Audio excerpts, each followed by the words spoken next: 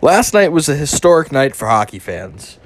Truly unbelievable, where the Carolina Hurricanes lost two of their goalies to injury during the game and had to bring up a backup emergency goalie who 2 weeks ago was driving a Zamboni. He wasn't even playing hockey. He's never started a game before. He's never had his NHL debut.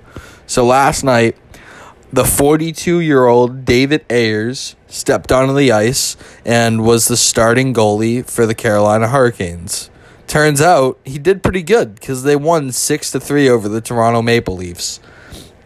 It's truly a feel-good story to hear about. You watch sports and you like seeing all the action in sports, but it's the stories behind these types of things that truly fuel us.